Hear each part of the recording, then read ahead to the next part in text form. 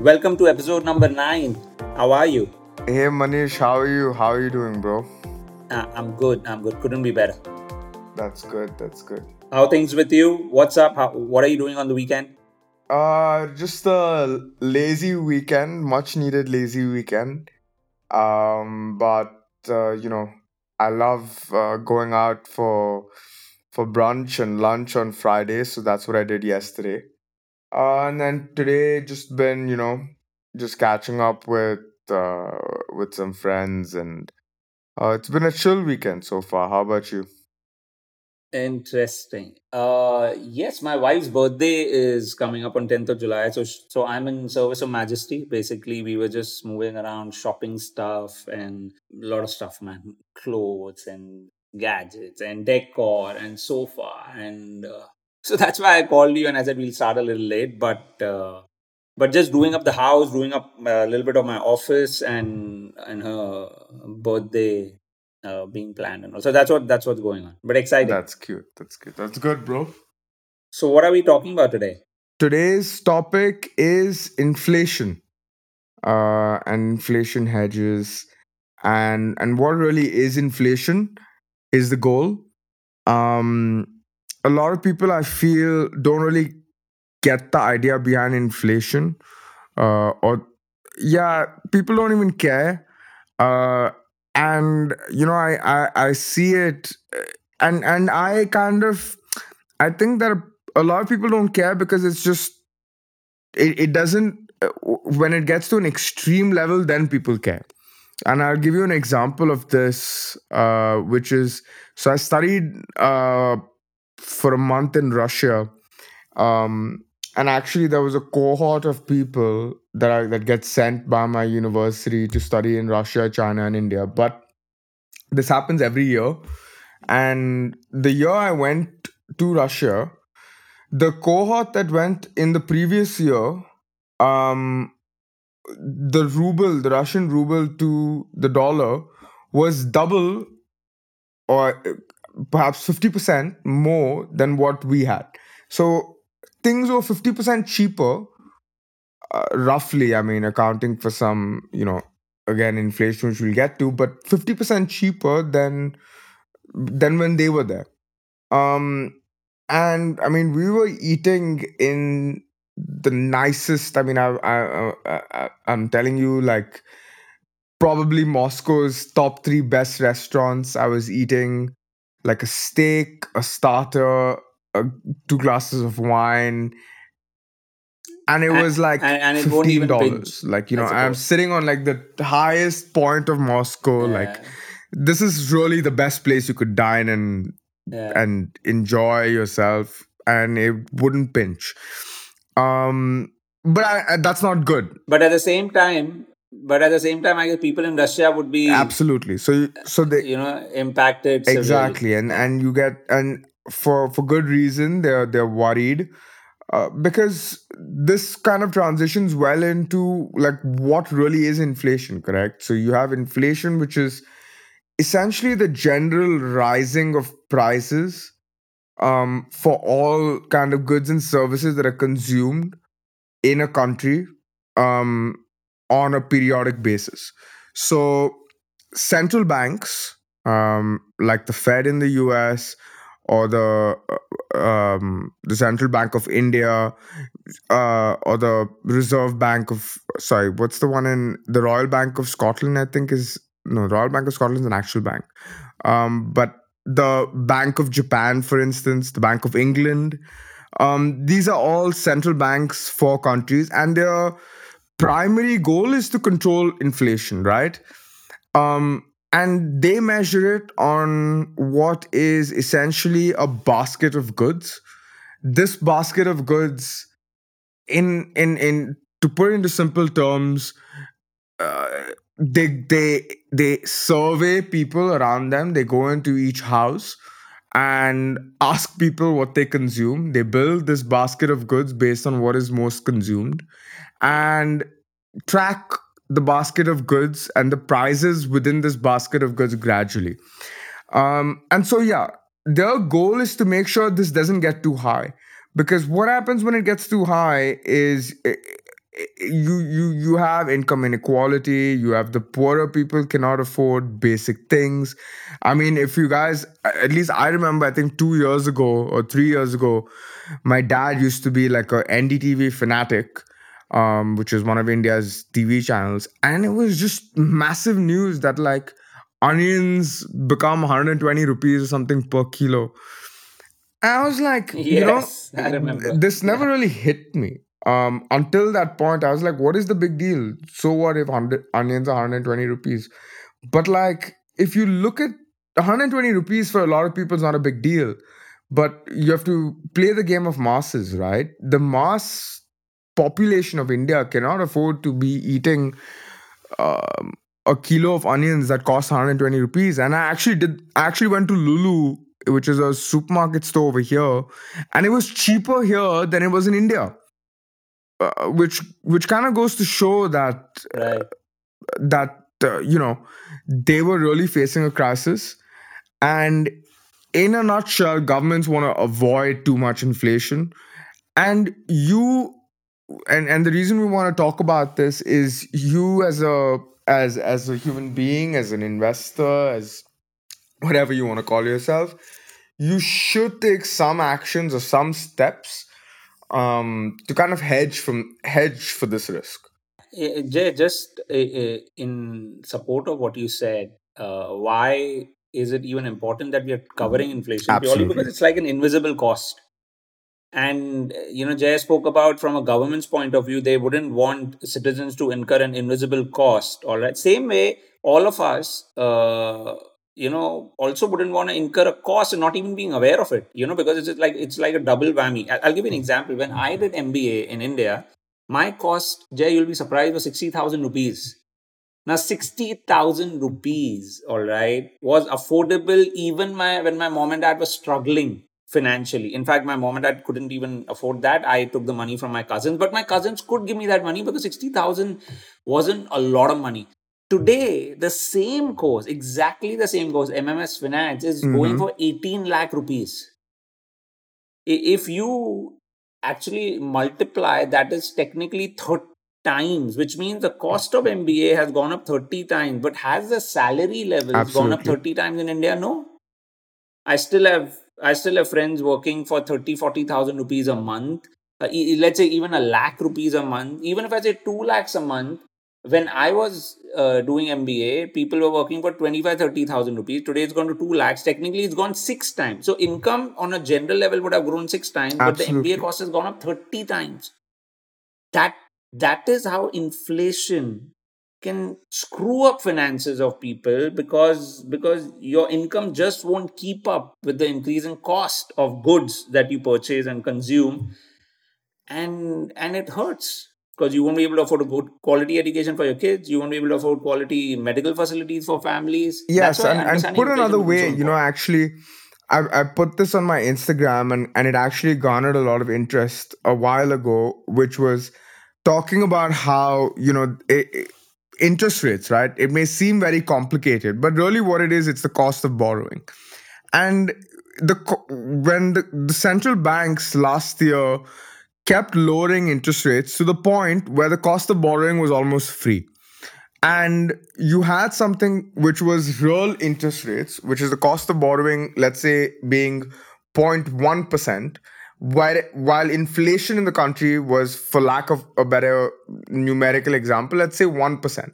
So really you're losing money, literally losing money, by keeping money in your bank account. And guys, this is not like a theoretical scenario. People in Switzerland, people in Japan go through this on a daily basis. So Japanese banks charge people to have money in their bank account. And you as an investor need to be mindful of this, because what is happening when you just have $100,000 hypothetically parked in your bank account, if the cost of living consistently goes up by 2% every year, your $100,000 is not growing. You're losing 2% every year, technically. And that needs to be fully understood, because you don't want to be, at the very least, losing 2% for no fault of your own, right? this is that $100,000 should be parked in a manner, at least, even if it's a safety reserve that you want to keep, that safety reserve should be put into something that can be met when a crisis occurs or whatever happens, but it shouldn't be eroded. And that's really what we kind of wanted to talk about today. And it is very important, purely because we talk about saving expenses and saving fees and stuff, but sometimes implicit Absolutely. costs are equally important, sometimes more important, because you're just so blind to it, you won't even realize how it hits you. Like Warren Buffett always says that inflation and the government, okay, which is gonna ensure that you just don't land up enjoying the returns you feel in your portfolio. Even if you made 15% returns on your portfolio, you feel good because nominally your money has grown. But what if the inflation in your country has also grown by 15%? Technically, in 1 year, your $100,000 became $115,000, but the cost of your living cost or your lifestyle cost also went up 15%. Exactly. Technically, you didn't end up making Exactly. any money. I mean, That's what's in analytical fields. It's called real returns, uh, which is technical a topic. Don't want to get into it, but simplistically, you got to beat inflation, and it becomes important for you to not erode absolutely. your capital I mean, gains. and if we just kind of transition that, I want to use a couple, I want to make this like a real world. I want to use some real world scenarios. Let's take Venezuela as an example last year. So the Venezuelan stock market, just like what Manish was saying, again, I don't have maybe the most accurate figures, but I think it was around 40% is what the Venezuelan stock market did. But really, nobody is talking about Venezuela's stock market because they didn't really make 40%. The currency depreciated more than 40%, which meant that on a real basis, like what Manish was saying, you actually didn't make money had you been invested in the Venezuelan stock market. But more importantly, this Venezuelan issue, the Lebanese issue, the Lebanese pound basically lost its peg. Currencies, and I tell my colleagues, I tell my friends, there's something that I really love it's a CFA level 3 topic that a lot of people hate, but I love. It's called the carry trade. But we don't have to get into that. But it's essentially talking about the volatility of a currency, or the ability of somebody to borrow in one country and invest in another country at a higher rate. And I always think this topic fascinated me because it was all about, okay, why can't I just borrow in US dollars or dirhams at 3% and invest in India where they're giving me 10%? And my parents, all of these, a lot of Indian families and Indian people around me kept making it seem like this was like, you're a fool if you didn't do it, kind of a situation. But it's very important to understand that scenario. And I tell people that if you understand the carry trade, which in turn is understanding the power of currency, the power of inflation, it explains every single social, economic, and political problem that exists in the world, guys. It has a much, much deeper meaning than just investing. Which this podcast won't be able to, you know, Absolutely, it's go it's in not. depths We're of. not here to go there, but a currency losing value is just, if you think of the consequences, guys. Imagine waking up every day. We're talking about losing 3% in a year. Imagine this: the people in Venezuela or people in Lebanon losing like 50% every day. Now, how pissed off would you be? Yeah. And Jay, it's Yeah, it's happened. happened It's in happened in Germany. Germany also. This kind of hyperinflation has happened in developed markets also. So No no country is country is immune to it, technically immune to absolutely. it. And it's very, very, and guys, there's, okay, we're here to kind of tell you how to protect, but if you just think of the consequences of that, right? You had riots, you had wars, you had political overthrows, You have looting, yeah, looting, because technically your money has become worthless. Your So money's become worthless. People are angry. People are pissed off. Um, and it has a chain of consequences that end up occurring. in fact, I was just reading about the American Revolution also, and so much of the wars that happened between Britain and America early days also happened because Britain wanted taxes to be paid in British pounds, all right, in their currency, whereas Americans were finding it too expensive to pay, and that is when ultimately resulted into a revolution because they just didn't want to pay in British pounds, all right. So because the treasury over there wasn't earning enough money to pay that kind of taxes at the same time run the country. I'm like Yeah, going hundreds of years back. So as Jay said, it results into wars, loots, issues, inflation has a lot of bearing, and that is why the central bank of countries looks very keenly, very, very keenly. Why do you think they make statements on a regular basis that inflation's under control? We are targeting inflation. They don't want it to go out of hand, because if it goes out of hand, then the whole exactly. economy goes out of whack. And that is why they got to be very careful about inflation numbers on a very regular basis. They watch Very, it I mean, very, very there's no closely. point in me repeating that, but I mean, if you, the US government, I mean, the US uh, Fed puts out these numbers, I think, on a weekly basis. So these numbers are really Yeah, watched yeah. with a CPI. very close lens. So yeah.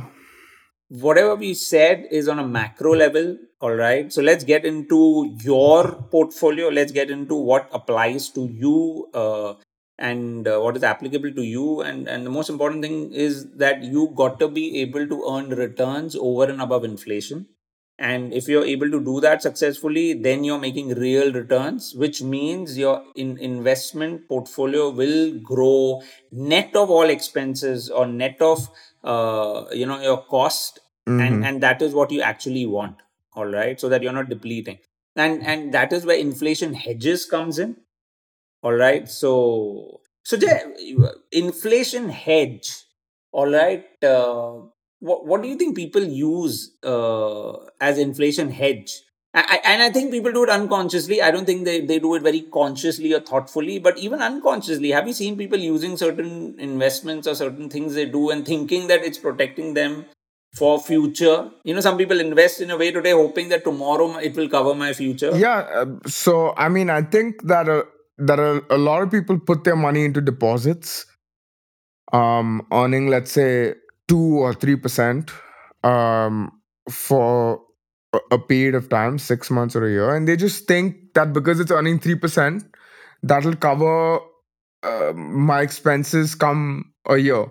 But that's not necessarily hedging your risk, because if you think about the fact that perhaps if the standard of living or the cost of living goes up by 5 or 6%, again, coming back to the real quote unquote case, you're actually losing 3% by putting overall. Um, but I think I spoke about this last time a little bit, and I want to touch on it again. In terms of more real inflation hedges, Manisha, I was thinking a lot about why our Indian parents and our Desi parents kind of uh, nail in this idea of a house and gold. If you want to get married, by the way, guys, in India, you need to have a house or gold or both, and a lot of it. But it made me start thinking why this happens, and I realized that it's because in India inflation has been 6 or 7% for God knows how long, but every year for the longest time. And really, unconsciously, people have put their money into assets that tend to be inflation hedges, if you think about it, right?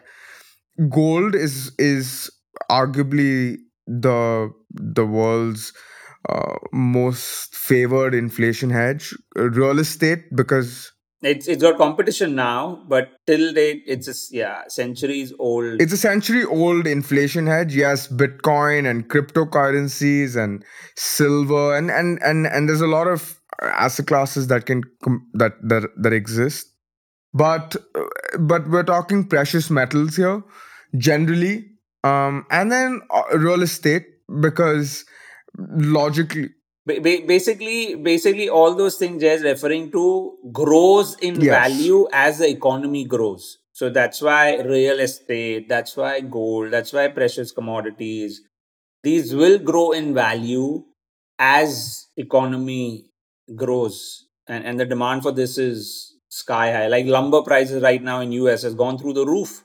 Shipping cost today has gone through the roof because there's just so much demand, and it just the supply is not there, and that's why the prices have absolutely been at all well time said. high in a Yes, way.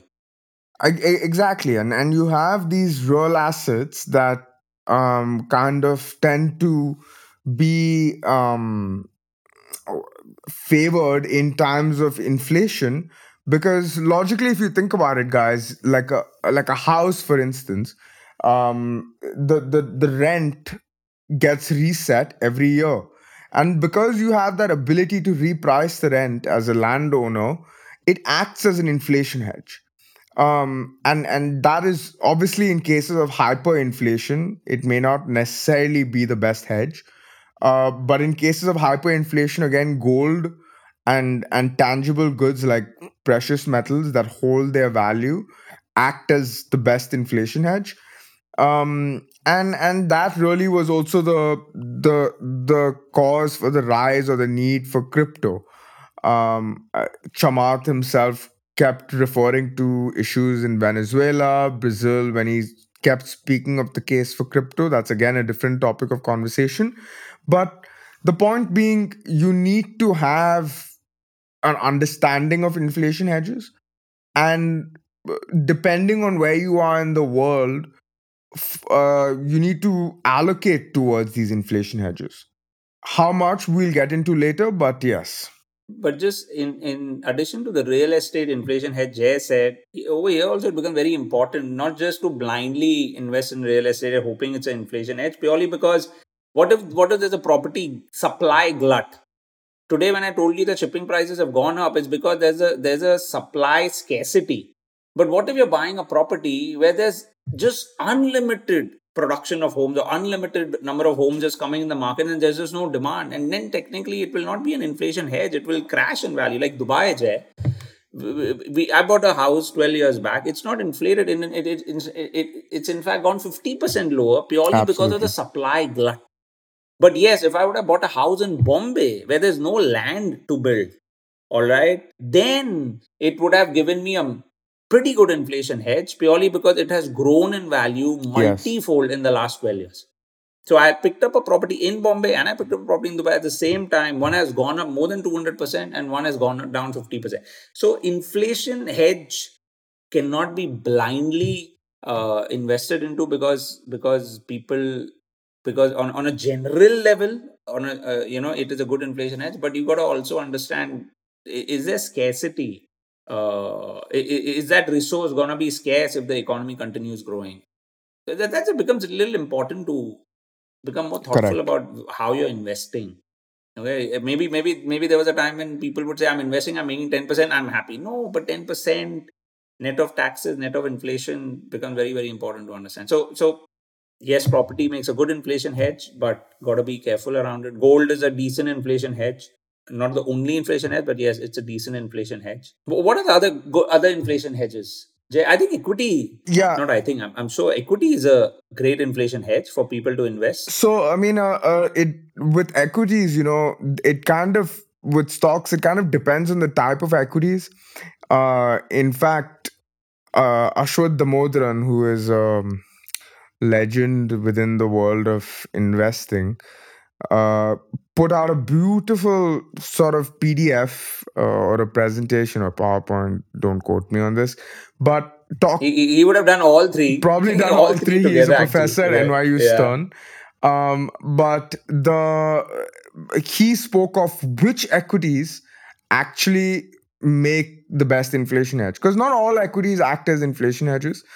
And in a to break it down simply, it's equities that that are able to pass on these rising costs to the customer more so, or actually benefit from it, right? So like, if you talk about, let's say, um Let's say Disney yeah, I mean, can pass on the generally pricing. you would more likely talk about commodity producers. So miners are actually like the number one winners when it comes to this. But more generally, if you think about it, like, you have Disney's, you have the streaming services, anything that is a subscription based model, that there's pricing flexibility, coupled with actual goods that are produced, such as like tomatoes, for instance, right? Where the general prices are still going to go higher. It's not like because the prices are going higher, people are buying less tomatoes. People still need tomatoes in their diet. And so the demand for tomatoes is not really changing because the prices have gone up. But on an overall level, on an absolute level, the profits of this company is rising with the general price level um of goods in the country. Yeah, like Apple. You look at Apple has all the pricing power in the world. They price their phones at obnoxious $1,000 to $1,500 a phone. It's insane. When in a world we live in where you can have a phone, an Android phone for $100, you have a company that charges you $15 and $1,500, and in spite of COVID, has given the maximum number of sales. People are crazy about this product. So a company that can pass on the increase in cost to its customers makes a good inflation hedge. That's where brands like these that have that pricing power or monopoly becomes very, very handy. Or they have a control over supply. As Jay spoke about gold miners, they have control over the supply of these commodities. They also land up benefiting. So those equities land up becoming a good inflation hedge, not all the equities. Because some equities who cannot pass on the higher in cost to their customers will lose sales, which means their profits will go down and their equity value will also go down. Exactly, exactly. Any other inflation hedge? I mean, in within the fixed income space, it's very, very, very. It's a complex world that is built around inflation and interest rates. We don't have to get in there, but yes, you have treasury, inflation protected securities, tips, as they like to call it. Yeah, we don't have at it in many countries, but in US is definitely there. Yes, so US has tips, and it becomes very important also to kind of talk about, when you for some people listening, your employers maybe have pension plans for you, or some sort of saving. I know for one of my friends, she's recently moved jobs, and I'm not going to name the company, but it's a very prominent company in the world, and this company gives her stock. And I was just telling her, you need to be mindful of, is it wise to have, it's probably one of the best stocks to own in the world, but is it wise to work for a company and have the stock of this company? Especially, do you want to put all your eggs in that basket? What you need to have, kind of like a rainy day scenario. A lot of investors don't think of a rainy day, and especially when it comes to things like inflation, which could lead to hyperinflation. Inflation, on a normal kind of 5-6% doesn't really pinch your pocket, but when things go out of control, um, things could turn very sour. So it helps to understand where your money is put for the long term, and allocate a certain percentage of your income to kind of just be there. Like, you want, if let's say, for instance, you think the right amount is perhaps $100,000 out of your $5 million portfolio. That $100,000 today should translate to at least $100,000 worth of money that can be spent perhaps 20 to 30 years down the line. That it shouldn't become less than $500,000. And the rest of the portfolio is there to grow more than that $500,000 in real, actual, current terms, if that makes sense. Absolutely.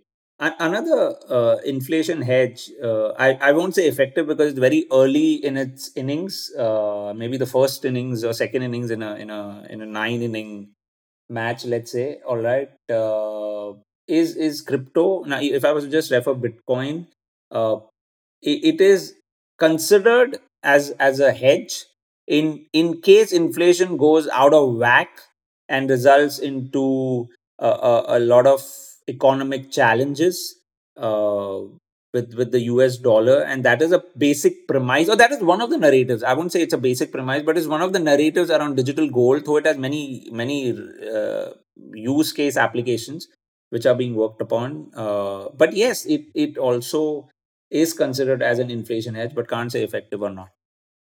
But yes, if inflation does go out of hand, it could have a value if it's there in your portfolio. So these are the effective ones. Now the ineffective ones, I think we refer to deposits, we refer to wrong property investments like yours truly has done. Any other ineffective uh, hedge, even land, Jay. I see so many people in Dubai, all right, being pitched land for 4 lakh rupees. There are companies, I don't want to name them, but there are companies that just do cold calls after cold calls for selling parcels of land in the remotest corners of India. Same thing has happened in Dubai where people have been sold land in Ajman and where not.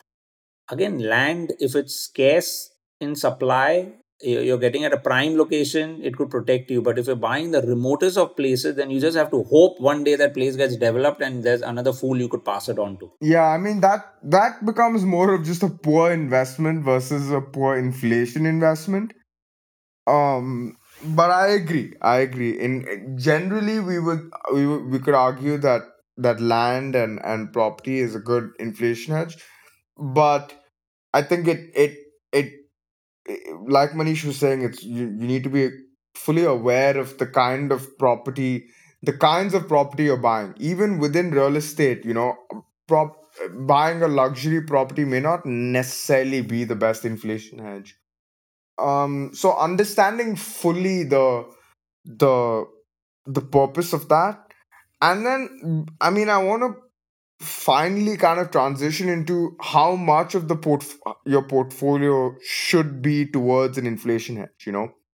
Um, we all get the importance of an inflation hedge, but really, I think the big question is how much should be allocated to the likes of whatever. If we say it's gold, or if we say it's real estate, or if we say whatever we want to be the inflation hedge, uh, how much should be allocated uh, to this inflation hedge? And I'll perhaps start this off, Manish, by talking about a spectrum. I think that spectrum lies between two kinds of people. The first kind of person is somebody who lives in the UAE, who, it's a very safe peg to the US dollar. The movement of currency is minimal. The chances of extreme inflations are extremely low. But on the other end of the spectrum, you have the case I mentioned too in about Russia, even Turkey. When I went there last year on a vacation, sorry, 2 years ago now. These countries where the people have to deal with inflation on a much more larger, grander scale, where it's worrying. I mean, these people, as soon as people in Russia earn money, they immediately convert it to another currency. So that's how much of a worry inflation and currency plays on these people's minds, guys. Um, and the same thing with Turkey. I mean, a donor shop or a shawarma shop accepts both the Turkish lira and the US dollar, because they're gonna, at the end of the day, exchange the Turkish lira for US dollars, um, because they don't want to hold this currency. So how much to hedge really depends on where you lie along that spectrum. It's a complicated spectrum, but it's important to place yourself on it, I think. Yeah, and I'll just comment on that. Purely because when inflation goes out of control, only in rare cases we've seen it turn into a beast which is just not controllable, like Venezuela that we were speaking about. But many a times it is a cycle, could be anywhere between 2 years to 7 years, inside of which countries have been able to bring inflation under control. And eventually, the cycle, the inflation numbers drop, and the equity start moving, because it's a cycle in most cases, barring very few exceptional cases. But because it's a cycle, you got to understand one thing, that your portfolio will correct when an inflation scenario occurs, all right? But you need to have some kind of returns happening in your portfolio for that 2 to 3 years or 4 years that your portfolio will be affected because of inflation going out of control. That is why the inflation hedge shouldn't be a huge chunk of your portfolio. For some people, it is less than 5%. For some people, it is around 10 to 15%. Again, very rarely, Jay, correct me if I'm wrong, very rarely have I seen more than 15% plus in a portfolio, which is an inflation hedge. Absolutely, yeah. Okay. So why do you keep an inflation hedge in your portfolio? So that you have some asset, all right, that gives you returns even in the worst case scenario, all right. And when it gives you returns, that positive returns has a psychic benefit to you, purely because you have some portion of your portfolio working for you. It can be in cash, it can, like, I'll give you an example. When COVID crash happened, this is again just an example which will be important to understand. When COVID crash happened, there were massive margin calls, which means there was requirement of liquidity, and many companies and investors did not have liquidity when the markets were tanking in March 2020. They landed up selling whatever asset was giving them returns. Gold was sold, Bitcoin was sold, and it was sold heavily so that people generated enough cash to take care of their margin calls, or to keep enough buffer cash in their companies, which just completely vanished. Yeah, So it helps as a psychic benefit to having an inflation edge. It will, you work on it today so that it's there for agreed. you when you need it. That's the beauty of it. That's why between 5 to 15% is a decent allocation in a portfolio for that. Absolutely agreed. So that's about the, you know portion of inflation hedging. And if you look at it, we've covered, Jay, quite a bit of what Yeah, we did want to talk about. So it's been pretty interesting. You have these simple topics, like inflation, or all the topics that we talk about. These are simple topics. They actually sound simple, but they are not. They are pretty complicated and invisible in their own way. absolutely. The goal is just to kind of help understand it at least a little better. Going into a lot of depth may add value, but it's something that it should be saved for another time. It takes a lot of research, takes a lot of time to put out a lot of information that I think doesn't add as a second layer of more value than what we've covered. So I think this is a great starting point. It just helps trigger what we wanted to kind of speak of. And yeah, Yeah, and just in case, if any of the listeners are wondering, since we spoke about inflation, why haven't we covered deflation? That deserves a podcast on its own, and maybe we should, because technology has created a massive deflationary force around the world. Like, a television set used to cost X earlier, now it's costing less than half of X compared to 10 years back. You have so many goods which are so cheap, like calling. I remember in India when it was launched, I think it was 32 rupees a minute. yeah, Now it is less than 10 rupees a minute. So deflation, I think we'll do a podcast session on it one day. But it is very important that you understand deflation also, and how to benefit from it. absolutely If it does that, deflation basically would mean that your currency is valuable more 1 year later. Inflation means your currency is valuable less 1 year later. correct. Deflation would mean that your currency is valuable more 1 year later. So how could you benefit out of it? And is it actually happening? I mean, you'll be interested to cover that, Jay. It's What's it's kind of we spoke about it a little bit, like what I was saying in terms of Switzerland and Japan. It's real world scenarios where people have their money in deposits and actually lose money. But yes, it's worth going into a little more detail. Like Manish said, just on the TV point, I feel like everybody just can buy an 85-inch TV now. It's become like the new normal. Yeah, it's not even a luxury status or a luxury symbol anymore. It's like, yeah, cool. So no big deal. Yeah. So yes, I guess this is where we'll call it off. We'll call it a day in a way, and leave you with enough material to think about. Maybe it's a good place for you to look at your portfolio and ask yourself: Are you covering inflation? Is your return? Yeah, Jay, I've also seen many times people have portfolios, but they don't land up assessing returns on the portfolio like a fund manager is used to, because he has to report to the public. But I really think any of you who have portfolios, it is so important to ask yourself, what has been my returns? Mm-hmm. And if you can track that for yourself, maybe then you can ask yourself, but has it beaten inflation? It's a thoughtful exercise to involve yourself with. Then you will start really thinking about your money in a very smart manner. It's very easy to invest money, but actually to make money through your investments, it's a very smart game to be in. And everyone doesn't do it. They may have an illusion that they're earning money, but a thoughtful investor would assess his returns, match it with inflation, and see what's happening. What say, Jay? Agreed. Absolutely. Couldn't agree And more. and you have and you have amazing platforms today. Koifin allows you to build a portfolio for yourself. Interactive Brokers allows you to build a portfolio for yourself. You have dummy portfolios you could build. If you have an actual investment portfolio, that itself will tell you what the returns are. But yeah, we encourage you to do that. Yeah. Absolutely. I agree.